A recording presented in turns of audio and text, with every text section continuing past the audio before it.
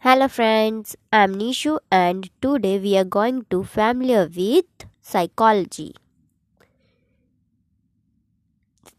Psychology की definition है psychology की बहुत सारी डेफिनेशंस हैं. First definition psychology is a science of human behaviour.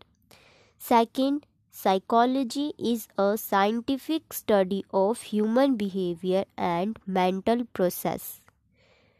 This definition given by Feldman 2001. The science of mental life, both of its phenomenon and its condition. William James in 1985.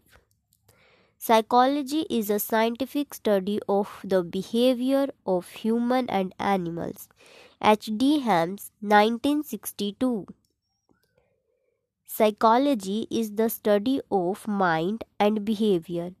The discipline embraces all aspects of the human experience, from the function of brain to the action of nation, from child development to care for the aged, in every conceivable setting, from scientific research center to mental health care services.